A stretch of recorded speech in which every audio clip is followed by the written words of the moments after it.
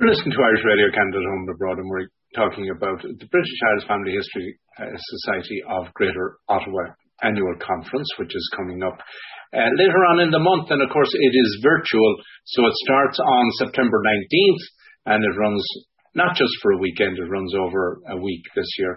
And the website, in order to get your registration in there, is bifhsgo2021.ca.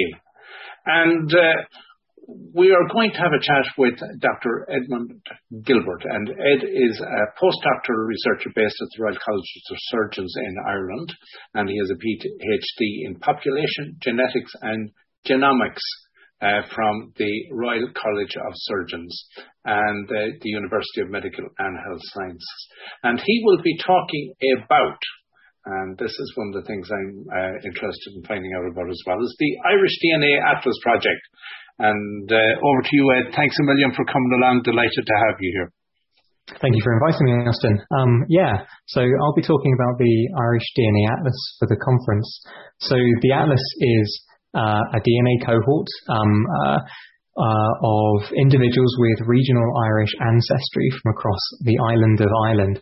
And it's a unique resource because it combines both genealogical data that's been collected by our partners at the Genealogical Society of Ireland, as well as genetic data that we've collected here at RCSI.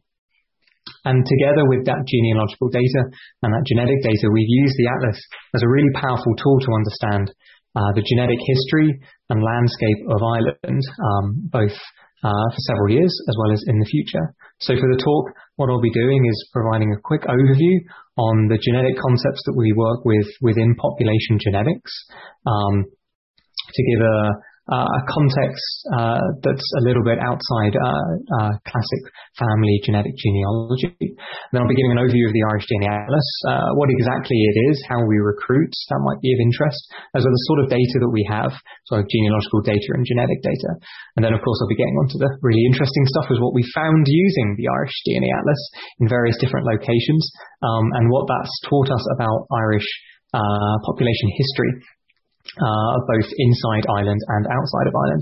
And then hopefully I'll be wrapping up with some kind of hints to what we're doing in the future to show that the Irish DNA Atlas is an ongoing project, and it's kind of like a living record of Irish DNA in history. So I hope that everyone that listens to it is going to be really interested, and and I hope it'll go well. I'm sure it will. The word atlas conjures up mapping. Yes, it does. If you get my DNA, will I be able to look at the atlas and kind of say, oh, that's where we came from? So for the Irish DNA Atlas, we have birth locations so each individual. Was a quick preview of the recruitment. So each individual is recruited because they have all 8 of their great-grandparents born within the same geographic region of Ireland. Typically, it's about 50 kilometres within 8 of those 8 great-grandparents. And so all we can do is take the average of those geolocations and assign that individual kind of an average genealogical location within Ireland. And therefore, we can run genetic analyses and plot genetics over the landscape of Ireland, which we've used to show some really kind of provoking images of the map of an atlas of the genetic atlas of Ireland.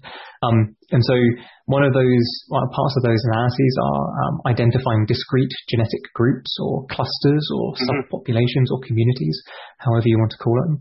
So if your genetic ancestors or genealogical ancestors rather are from those locations, you can kind of look at the map of the Irish DNA Atlas and see what kind of genetic group that you belong to, or that you have at least affinity to, because of course these genetic groups aren't.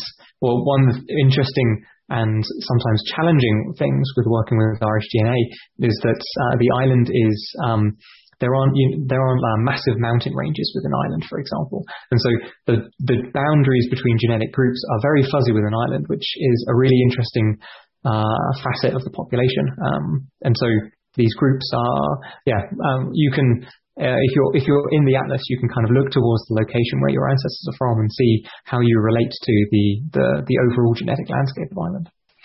what I found fascinating about what you just said was, where the lines are fuzzy. The thing about the Irish, in many ways, is people can actually pin down where somebody is from based on their accent. Yes. And here you're telling me the genealogical background can be fuzzy, or the DNA can be fuzzy, but somebody can tell the parish someone comes from because of the way they speak. Oh yeah, so the genetic groups. So the genetic groups that we identify in our analyses are obviously discrete groups, as in you can either be in that group or not.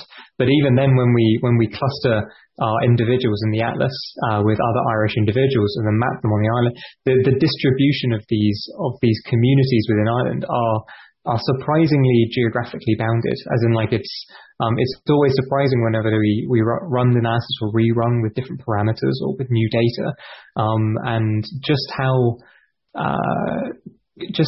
visually obvious some of these groups appear to be. And now, the clustering makes them appear a little bit more obvious than they would be naturally, because everyone's all your populations are gradients of genetic ancestries. You're more of a mixture between the genetic ancestry of the north of Ireland and the south of Ireland, for example. But yeah, it's still incredible to see those maps. I always remember the first version of that map that we produced as part of my PhD, even 1 or 2 years into the PhD, and it was amazing. It was incredible. So when someone comes along to your presentation, I'm sure you'll be supporting it with some visuals that will illustrate, of course, because when it comes to mapping, you need to see some of the visuals. Yeah. So Ed, again, to give a time on your talk, it is at 4 p.m. on Saturday, the 25th of September. And the website, if you want to register, is bifhsgo2021.ca. And you get all the details there. It's an action-packed and a full agenda running through the whole week. Lots of interesting stuff. And Ed, I want to thank you for taking the time. It's been fascinating meeting you, and you certainly make the whole topic sound something that I'd want to learn more about. Yeah, thank you for having me. It's a great topic, and it's just a pleasure to talk about.